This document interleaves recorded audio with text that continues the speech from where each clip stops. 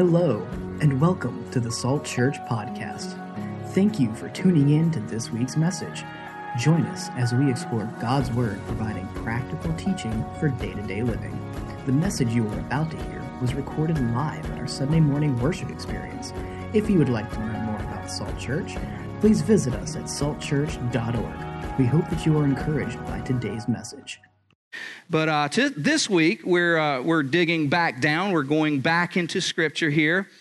And just our theme Scripture comes from the first chapter of the Song of Solomon. It says, Solomon's Song of Songs, let him kiss me with the kisses of his mouth, for your love is more delightful than wine. Pleasing is the fragrance of your perfume. Your name is like perfume poured out. No wonder the maidens love you. Why do the maidens love him? Because he understands human love. Why does his maiden love him? Why does she, this Shulamite woman who is in this relationship, is a poem going back and forth.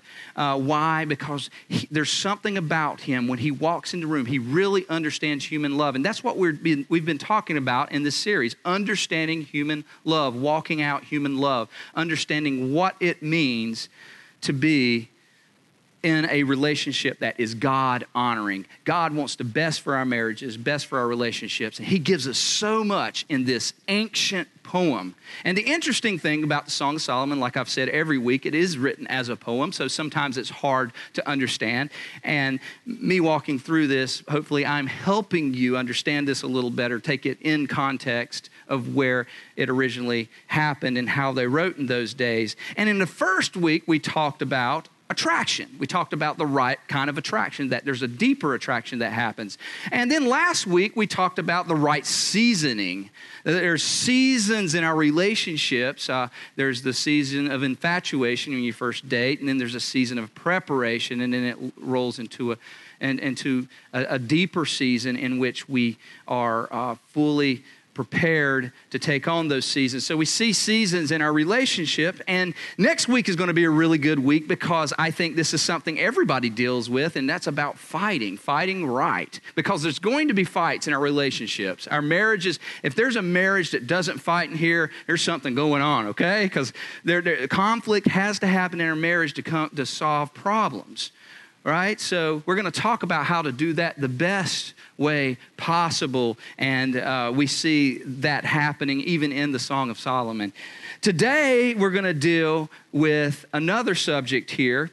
And many of you are probably here for the first time because you were wondering why a church is talking about this. But this is the best place to talk about this, and that's sex. We're going to talk about godly sex today, intimacy, the physical intimacy in our relationships.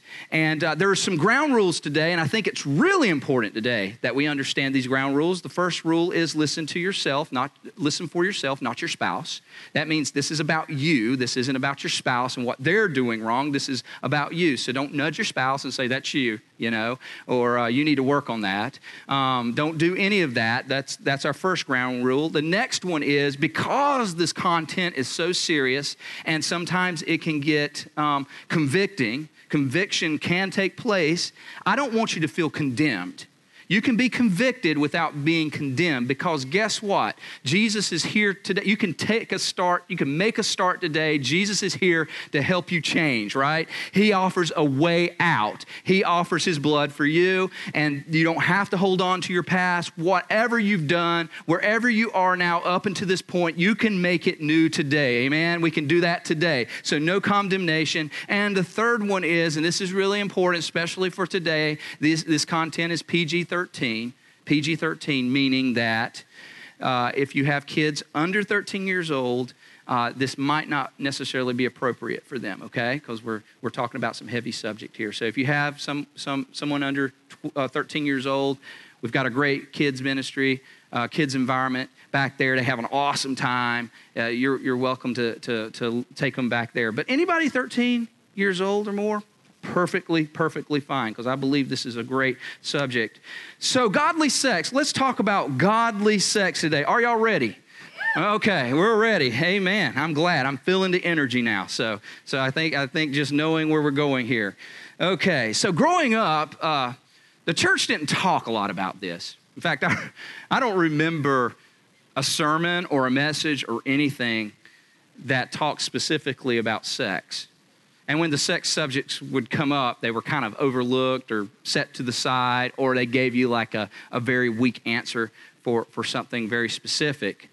And I think there were certain intentions. Maybe the intentions were right, but they took them the wrong direction. Perhaps partly because people didn't know how to talk about it. They decided not to talk about it. And the other reason could have been it's such a fragile subject. It really is. It's a very fragile subject to talk about, because if we take it the wrong direction, if we teach it the wrong way, it could have some severe consequences if somebody takes it wrong. Amen?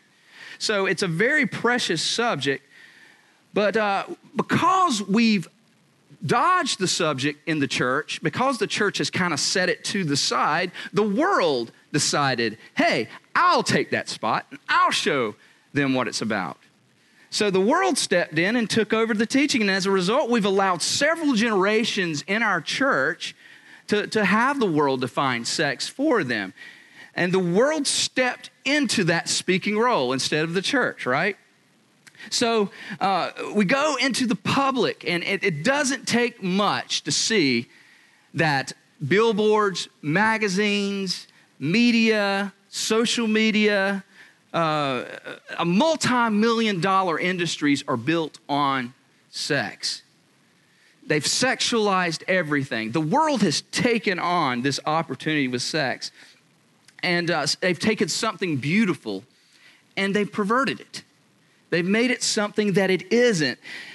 And sex, so to speak, has been stolen by the devil. The devil has walked in and said, I'm going to take this from God and I'm going to make it something else. But God is the inventor of sex. He created sex. The devil didn't create sex. God created sex, and he wrote the book on it.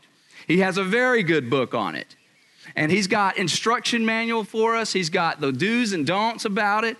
And what do most of us do when we buy a new product and we have a nice instruction book to show us how to operate that product? What do we do with that? Throw it away. Yes. We get that new car and we've got this book about this big. How many of us have even looked? Are you one of those people that sits down and looks through the entire book? There might be a few of you there, that do that. Stefan's an exception to the rule, so I'm not going to use him as an example. But for the most part, I don't look at that. I try to put together stuff without even looking at the instructions. I get a new table and I'm like, I can do this. And then I end up jacking it up because I don't look at the instructions and I don't follow the instructions. But God is the creator of this beautiful thing called sex and intimacy. And he created it in such a way that it's beautiful, it's enjoyable, and it's the best. And it can be the very best. And we want to look at the maker of it. What does he say about it? He's got these areas that we do, and he's got these areas that we don't. So we want to take a very careful look at it. And God's not trying to be a cosmic killjoy.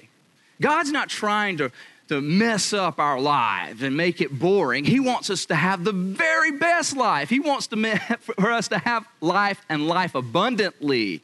So he wants us to enjoy life, and he created it. I mean, he could have created sex in any way he wanted to. He could have made it just for procreation. But he made it good. He made it enjoyable, and it's for us.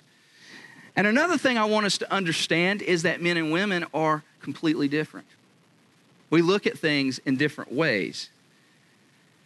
We see things in different ways. We see the world in different ways. And God made it this way so that we can learn how to serve. We need to serve each other so we wouldn't be selfish. It's beautiful how God uses the opposite sex to build selflessness in our hearts, much like Jesus. And the greatest relationships in the world are those that serve each other mutually. And when it comes to sex, there's a common saying that men are microwaves and women are crock pots, right? And that seems to be the case. And there might be some exceptions to the rule there. But ding, he's got it. But men, in fact, they say that men can be ready as in much of 7 seconds of the time they come across something that stimulates them. 7 seconds. Women take a little longer. You walk into the room and you're like, hey, baby, let's go. You know, she's like, how about you go take a shower first and maybe put some candles on or some music and maybe then I'll be ready, you know? So it's a different journey. Now, I will say this about sex. Women enjoy it just as much as men. Listen to that. Can I get a good amen from the women? Okay, all right. You don't hear a lot of men teaching about sex say that, right? But I'm going to tell you today that women enjoy it. Women enjoy it as much as men, but the journey is different. The journey is different. So we need to explore the journey. So I want to give you 4 qualities to godly sex. 4 qualities to godly sex today. The first one I want to give you, if you're following your notes, you've got a note guide there and you can fill it in and write some notes. Get prepared for your small groups because I know you guys have been talking about this stuff and some of you agree and disagree, and that's okay. This is where we grow, right? We get together and we grow and we talk about the messages that we have here in church, and that's a part of us being equipped together. So the first point is godly sex starts long before the bedroom. Godly sex starts long before the bedroom. So we are entering in chapter 4, verse 1, and she has talked most of the time up until this point, okay? That's a note for you guys. She's talked most of the time up until this point. Let her talk, okay? She needs to be heard. And he talks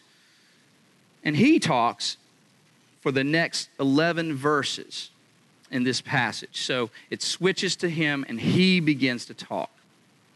And he says this, how beautiful are you, my darling? Oh, how beautiful. Your eyes behind the veils are doves. What is he saying here? He's saying, oh my gosh, your eyes are beautiful. I'm just looking at you and I'm just gazing in your eyes and they're like doves. They're just so beautiful and they're so big and bright and wonderful. And then she says that, or he says this, your hair is like a flock of goats. A flock of goats descending on Mount Gilead. Now this needs a little bit of interpretation, okay? I don't advise you to tell your wife that her hair is like a goat, okay? But in Jewish tradition, women kept their hair up. That was a normal thing for them to keep their hair up in a turban-like situation, and it was a part of their culture. But what he's saying here, your hair is down, and it's beautiful. Because the goats that would come off of Gilead, they had long black manes, and they were beautiful and silky manes. And he was looking at her and saying, oh my goodness, your hair is so beautiful. It's down, and I am turned on. You're so beautiful. Yeah, and then it says this, your teeth are like a flock of sheep just shorn. Okay? Coming up from the washing. Each has its twin. Not one of them is alone. This is a good thing. What is he saying? Your breath smells good, your teeth are white, and you have all of them. That's a really good thing. And then he goes on, he says, and notice how he's working down. He's working down her head and her face, and he says, your lips are like scarlet ribbons, your mouth is lovely, and your temples behind your veil are like the halves of a pomegranate. What is he saying here? He says, I love your lips, they're nice. And your cheeks are rosy, and he's affirming her in her beauty through this process. He says, your neck is like the Tower of David built with elegance. What does he mean? The most noble place in the village and a place of respect in that time was the Tower of David in that era. And when you think of something of nobility, you think of David and the Tower of David. He's basically saying you have a place of respect, a place of honor. I honor you because of your beauty, because of who you are, not just what you look like. So he's working his way on the outside, and then he goes into the inside. And then he says, on it hangs 1,000 shields, all of them shields of warriors. He says, the way you carry yourselves commands respect. You are to be respected and honored.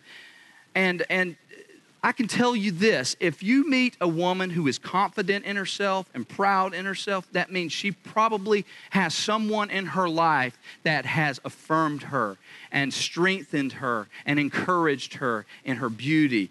And if you see somebody who's insecure, who just doesn't feel like they're really, they don't have that drive, they don't have that confidence when they walk into the room, when they don't have that commanding presence, there might be something there. I'm not saying in every situation, but there might be something that needs to be affirmed in that relationship. And it's important for us to understand that. And in our relationships, whether you're male or female, it's important for us to affirm the other person, because that happens way before the bedroom. Every part of our life is a part of the intimacy we have for each other. And remember, this girl didn't think much of herself. In chapter 1, we learned about that. But here she is, and she's confident in herself.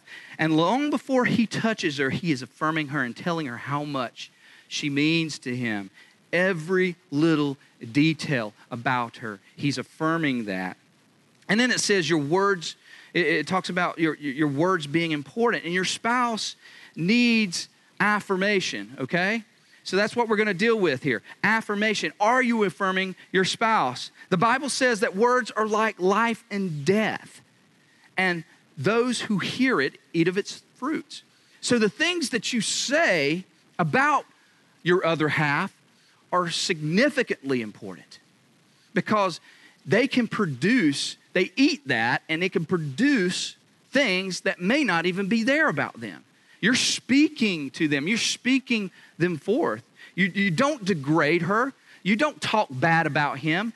Make them feel special. Make them feel wanted. Now, men, they typically like to be affirmed on their accomplishments. They like to know that they're taking care of things, that you're secure with them, and you're providing, and we typically go that direction. If you don't want to tell him he's a no good, lousy, sit on the couch and eat potato chips all day kind of person, why don't you get up? That's not helping the situation. Even if he is those things, you're not speaking life into him. You're speaking him to continue into that direction. And women typically like to I've lost my place here. And women typically like to be spoken, like to be talked about, like who they are, not anything else, but just speaking to them and share this. And that's what he's doing here. He's speaking life into him. And if you learn anything from this today, you speak to who they become, not what you see. Okay? So if I look at my wife and I'm frustrated with her because, she's not saying certain things or doing certain things, or she's not dressing a certain way that I like or whatever, or I don't speak to her, I speak to who she can become. This applies even here in the worship service. When I preach, I don't preach, I could easily say, all you lousy sinners, you need to get up here this week, because I know what you did this week, right? You need to get up here and repent, and let's pray, and let's ask God to forgive you, but I don't do that because you already know you've done that, right? And you're here today, and I want to speak life to you. I want to help you. I want to coach you. I want to speak you into what you can become. And we want to speak to our spouse in that way, to speak to who they become. This was true with Jesus. Jesus didn't speak when he met Peter. He didn't say, hey, Peter, you're a lousy, no good fisherman that curses a lot. You're half naked all the time on your boat. You need to shave too, Got hair growing off your back, And he didn't say any of those things. You're such a disgusting person. He didn't say that. He actually looked at him, and Peter, warts and all. He was a messed up person, but he says, I'm going to call you Peter, because his name was originally Simon. He says, Simon, I'm going to call you Peter, and you're going to be a rock. That's what I see in you. I see a rock in you. And upon your rock, I will build the big rock, my church. When he saw Paul on the road to Damascus, he didn't see a murderer named Saul of Tarsus. He didn't see a man who had a heart to just take out every Christian in the land, a prideful heart, one that wanted honor and all this on his own right. He didn't see that guy. He saw Paul, a man that was going to change the face of the church, a man that was going to go out to the Gentile nation and preach the gospel. He saw Paul. He says, I'm going to call you Paul. Go and wait for me because I'm getting ready to do something in your life. He didn't call him out for what he was. He was calling him out for who he would become. And that's what we need to do in our relationships, is to call people out for who they can become. Speak life into them. Verse 5 says this, your two breasts are like two fawns, like twin fawns of a gazelle that browse among the lilies.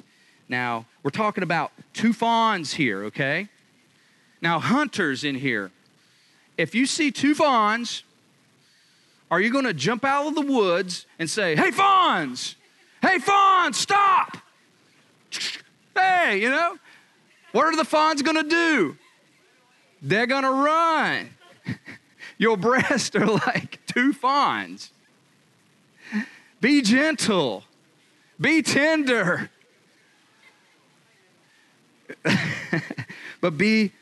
Which leads me into my next one. It happens long before the bedroom. But godly sex, number 2, is passionate. Godly sex is, can you say that with me, passionate. Song of Solomon 4:6 says this, until the day breaks and the shadows flee, I will go to the mountain of myrrh and the hill of incense. He's still talking about, he's stuck on this breast situation here, okay? He's like, I want to go into the mountain of myrrh and the hill of incense. What is he doing? He's being romantic. He's being romantic. Godly sex is not boring. It's passionate. It's okay to be passionate. And some think that when we become followers of God, that somehow we become sterile and boring, like we don't want to, we become weird because or our drives kind of go away, but that doesn't happen. God wants us to have life to the full, man. He wants us to enjoy sex. He wants us to live passionately in those moments with our spouse within the bounds of marriage. And even in marital intimacy, it's life-giving when it's done appropriately. Godly sex is passionate. But I do want to say this, passion just doesn't happen. Passion takes effort. Sure, when you first come into the infatuation stage, passion seems to be there and you have to control it. But when you get 5, 10, 15, 20 years into your marriage, it becomes a lot harder. And you have to work on it. Many say, I'm not in love anymore. Many say that the passion is gone and she's just not doing it for me anymore. He's not the person he once was, and I don't feel like he's the one anymore. And the reality is, it's not that the passion isn't there, we're just not flaming the passion. We're not doing anything to flame that passion. The grass isn't greener on the other side. We've got the grass on our side. We just need to water the grass, amen? We need to take some time to water the grass on our side of the fence. Well, she used to dress sexier, she used to entice me more, or he used to buy me flowers and candy, and he used to do all these wonderful things. He used to think about me all the time. He used to send me notes and leave notes and stuff like that. But if you want what you once had, listen, if you want what you once had, do what you once did. So instead of focusing on what she is not doing or what he is not doing, focus on yourself and start doing what you once had. Begin that up again. Begin to flame that passion that we all want so desperately. It's like a fireplace or a fire in general. It takes a lot of work to put a fire together. You've got to go out. You've got to find the wood. You've got to find the kindling. You've got to put it all together. And if you're a survivor person and you only have one match, you've got to take that one match. You've got to figure out how to do it well so that the fire will flame up just right. And it can be cold and dreary, but if you want that fireplace to be just right, you've got to go out and get those logs from out beside the house. You got to put that coat on. You got to get to work a little bit. Amen? And the same way it is with fire or with passion, the sexual fire that I'm talking about. You've got to work on it a little bit. It's easy to lose that. You get used to the person you're with, and you just kind of expect it to happen, I guess, but we fail to work on those areas. So there's two things here, man. You need to watch your approach. You need to watch your approach. Like the fawns, you don't just jump out and go, fawns, You've got your approach. The journey towards it is significantly important. When dating Miranda, it was very, very easy to think about her all the time and want to do things, want to go out of my way for her. In fact, one Christmas, I didn't know what to get her because she just had so many interests and she really didn't nail down one particular item. I went out and I bought a really nice basket, and I bought like 50, 60, 70 things that I knew that she would really enjoy. And I filled those baskets with candy, with food, with certain types of things that she enjoyed, movies and songs and music and all these little romantic things, little notes on them and stuff like that. And it was just, she got that present. She thought it was the most wonderful thing in the world. And but when you get married, you don't think about things. It's like, it's like a day out from her birthday. I better, figure things out. Christmas is almost here. Let me go out on Christmas Eve and come up with something right in the last minute. And you know what? Sometimes it works and sometimes it doesn't. And we fail to think about those things. We need to flame those passions. We need to work. It takes. So, man, watch your approach. Text her once in a while and tell her you love her. Sometimes I'll just stop when I'm working and just text Miranda and say, I love you, I miss you, I'm thinking about you. And it goes a long way, I'm telling you. She just wants to know that you're there. Draw her a bath before she gets home. Light some candles. Do something. Give her a massage. Work a little bit. I know. We just come home. Let's just go to it. But there's got to be some work. There's got to be some work involved. Do something special for her. And women, make an approach. Just make an approach. It's quiet in this room. And the men, the women are amen, and the men are just like, I'm staying quiet because my wife is going to knock me upside my head. This applies to women too. Like my wife loves to wear flannel pajamas, but flannel pajamas don't do it for me. It's like sometimes I'm like, honey, put on something sexy. Come on. Let me see you a little bit. Think about that. Do something. Make an approach. Sweatpants and long T-shirts. Maybe that works for some people, but maybe it's something else. And I think it's really important that you talk about these things because we don't talk about them and we just assume that they should already know. And then when it gets really bad, we blow up and we have the arguments, right? It's important to be open and honest. What do you really want? And I mean, go all the way. What do you really want physically? What do you really want emotionally and spiritually? What do you want? And let me say this too. I think this is important, and this kind of popped in my notes last night as I was praying and thinking about this message. Don't over-spiritualize it or under-spiritualize it. And I'll get into the under-spiritualize part in point 4. But I do want to mention over-spiritualizing. I think us as Christians, we tend to, again, going back to that, we don't talk about sex and this and that. We over-spiritualize our sex lives. And if we're extreme, we can break the passion, right? And let's pray about this before we go into the bedroom because, we need to this needs to be God-honoring sex, Let's go to Scripture. Let's play some worship music in the background. Hallelujah, hallelujah. Guys, I get it. Women, I get it, You love the Lord, but there's a time God wants us to enjoy each other.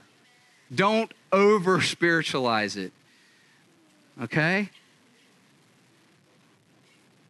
Next, put on some Marvin Gaye. Let's get it on. Y'all were waiting for that, weren't you? Just enjoy each other, okay? Just enjoy. Get in there. She wants you to be who you are. He wants you to be who you are, to be exposed and vulnerable and intimate, and just set that side. This is a time. God says, go at it. Go at it. Go. Do it. It's holy. It's okay. And thirdly, godly sex is secure. And this kind of tags on to that piece. It's secure. Verse 7 says, all beautiful you are, meaning every part of you is beautiful. Every piece of you is beautiful. Oh, how beautiful. Every area of you is beautiful, my darling. There is no flaw in you. Now, we know technically this isn't true because she said in chapter 1 that she was flawed. She said she had dark skin, and what we know about dark skin in those days, it wasn't attractive. And she worked in the field. She had rough skin, so she was flawed. But here he's saying there is no flaw in you because he values her for who she is, not what she looks like. He sees her for who she is, and this is why she feels secure. She is secure because there's a deeper attraction for her. It's not just physical, it's emotional and spiritual, as we talked about in week 1. There's a deeper attraction here. And this is why pornography is so dangerous. And we have an epidemic today, just pornography everywhere. People are addicted all over the place, and it's ruining our relationships. Why? Because it places standards and it puts pressure on the other person to be something that we aren't meant to be. It's a false representation. It's a perverted idea of what sex should be. It should be, I love you for who you are, not what you look like and what you're able to do. And that's what media wants to do. That's what advertisement wants to do. They want you to look at it the other way. It's not about who you are. It's about what you look like and what you wear and what you have and how you present yourself and this and that. That's what they want you to see. And you're putting a place in their life, a standard that they can never meet, a place where they can never go. And it changes our thought process. And the eyes are windows to our minds, and our minds connect to our hearts.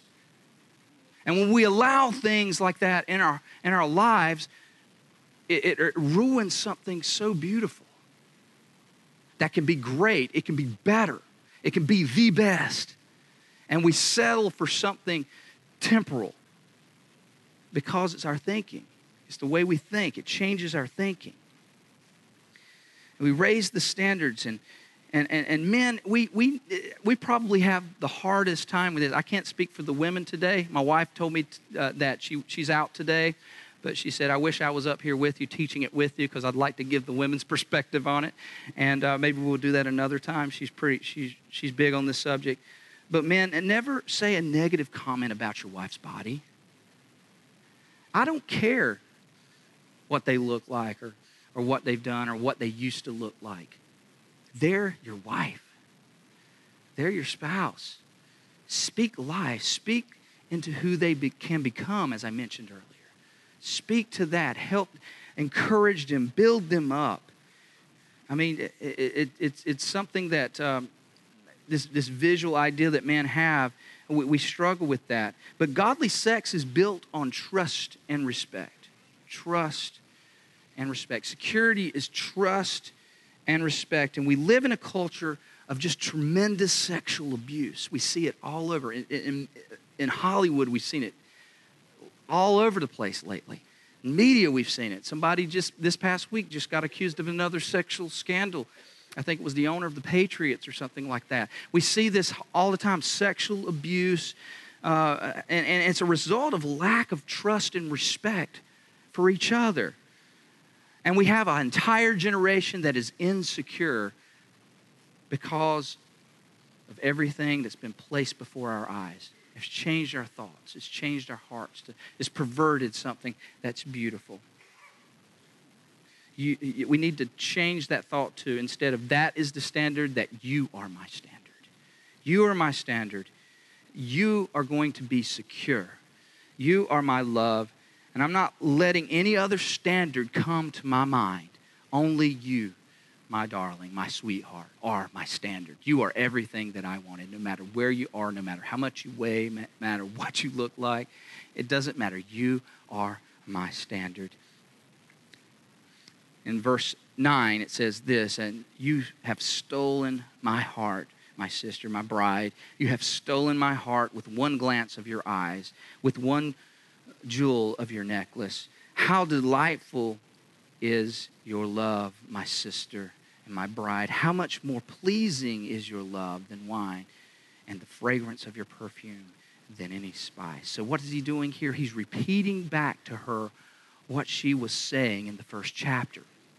He's coming back and telling her how wonderful she is and how delightful she is. And then the first physical act takes place in this whole talk. Up until this point, it's all been words. And here's what happens. Your lips drop sweetness as the honeycomb, my bride. Milk and honey are under your tongue. What is that saying? He's French kissing her, right? And this was way before France was established, okay? So God had something to say about French kissing way before France had something to say about kissing. We can call it a Hebrew kiss. From now on, I say, can I Hebrew kiss you, my baby? So godly sex is passionate. We need to work on that and build towards that.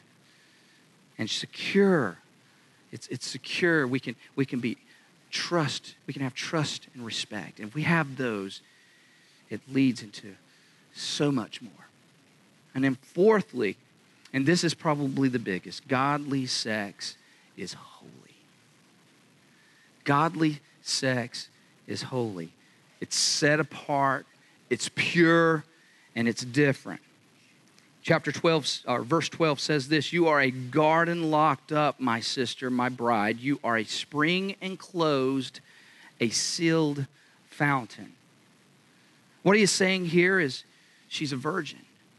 She saved herself for him and only him. And some of you might be here today and you're like, well, that's just old-fashioned.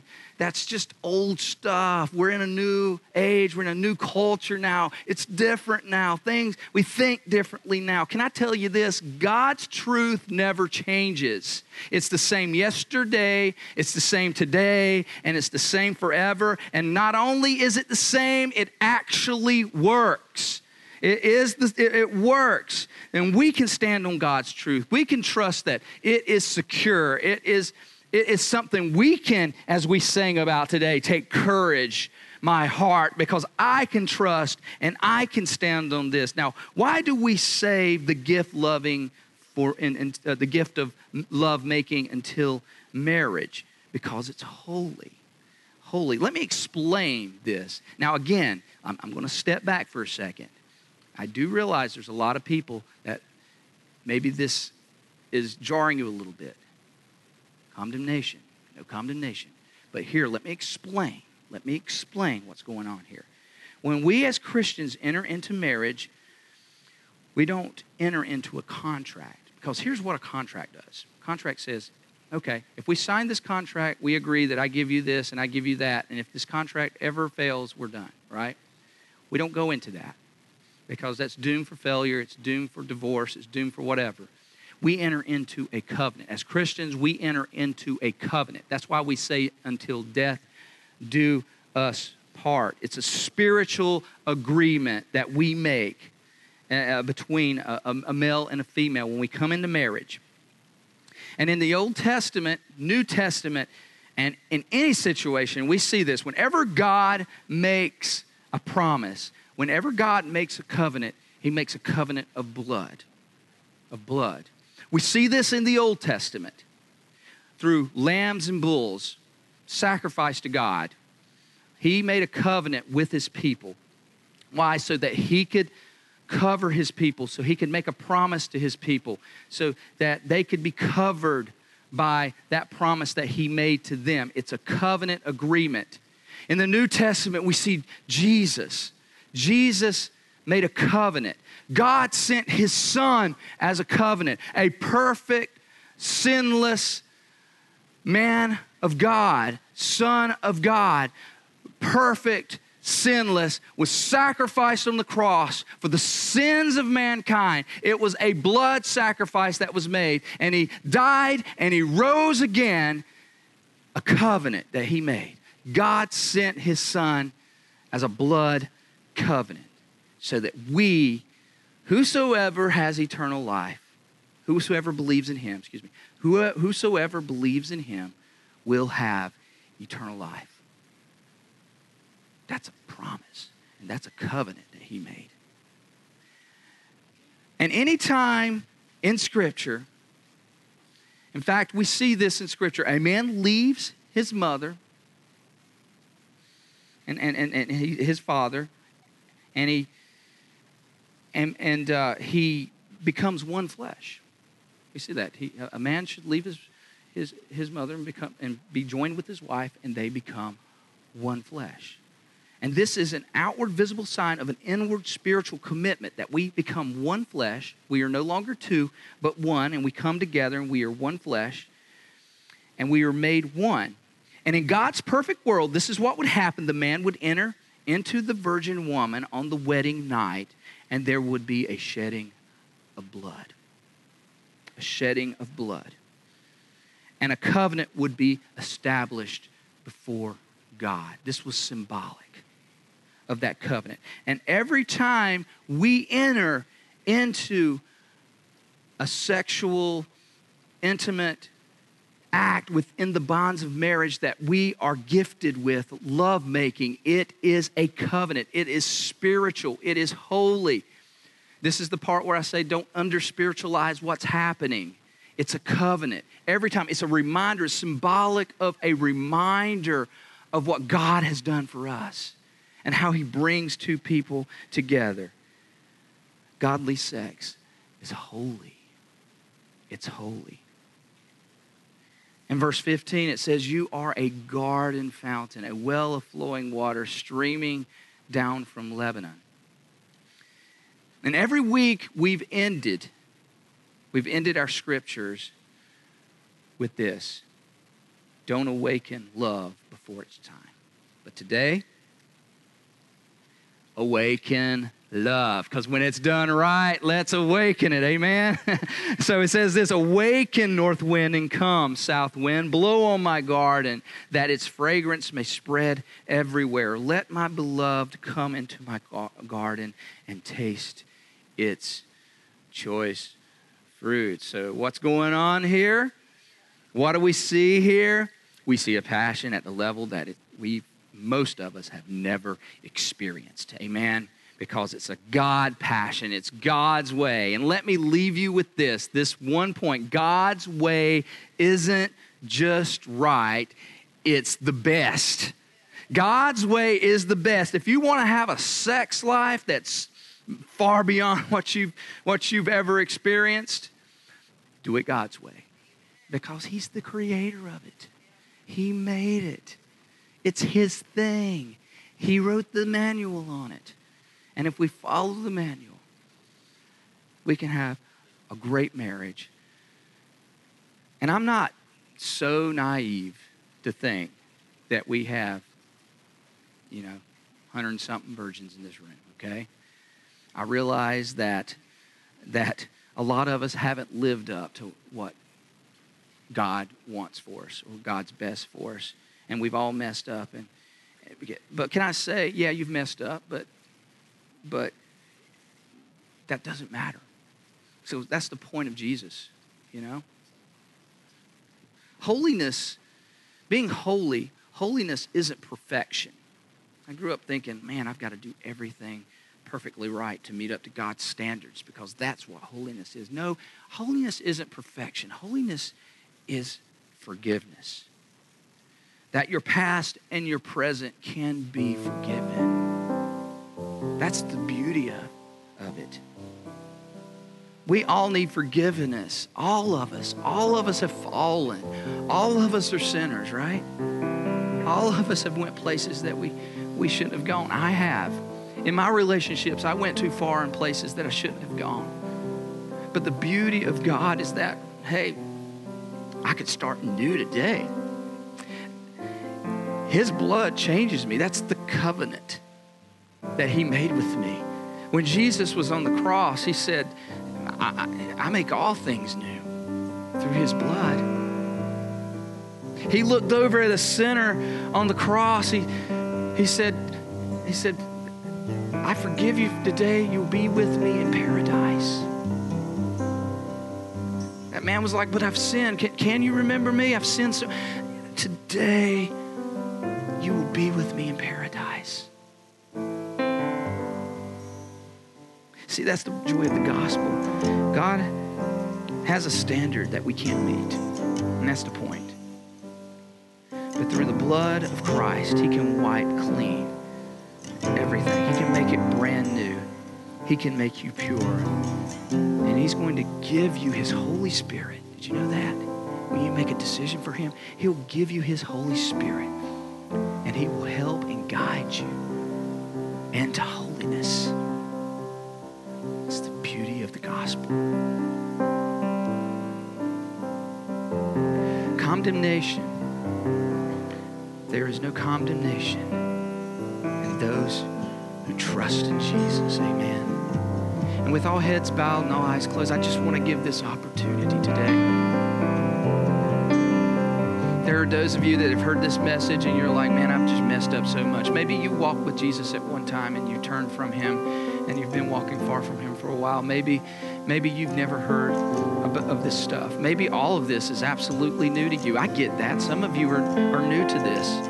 Some of you have been walking with Jesus for a short while and you're like, gosh, I never even knew this was in Scripture. Guess what? It could start new today. God is a redeemer. He redeems things. He takes things that are broken and he puts them back together. Amen?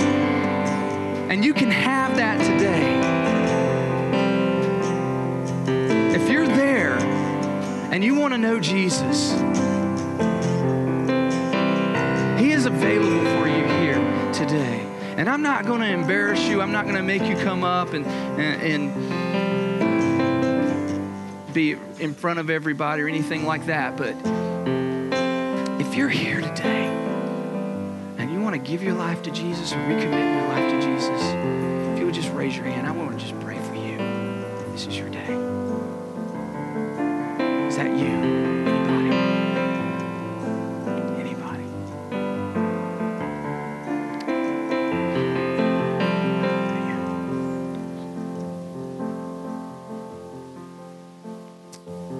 Pray this with me, whether you raise your hand or not.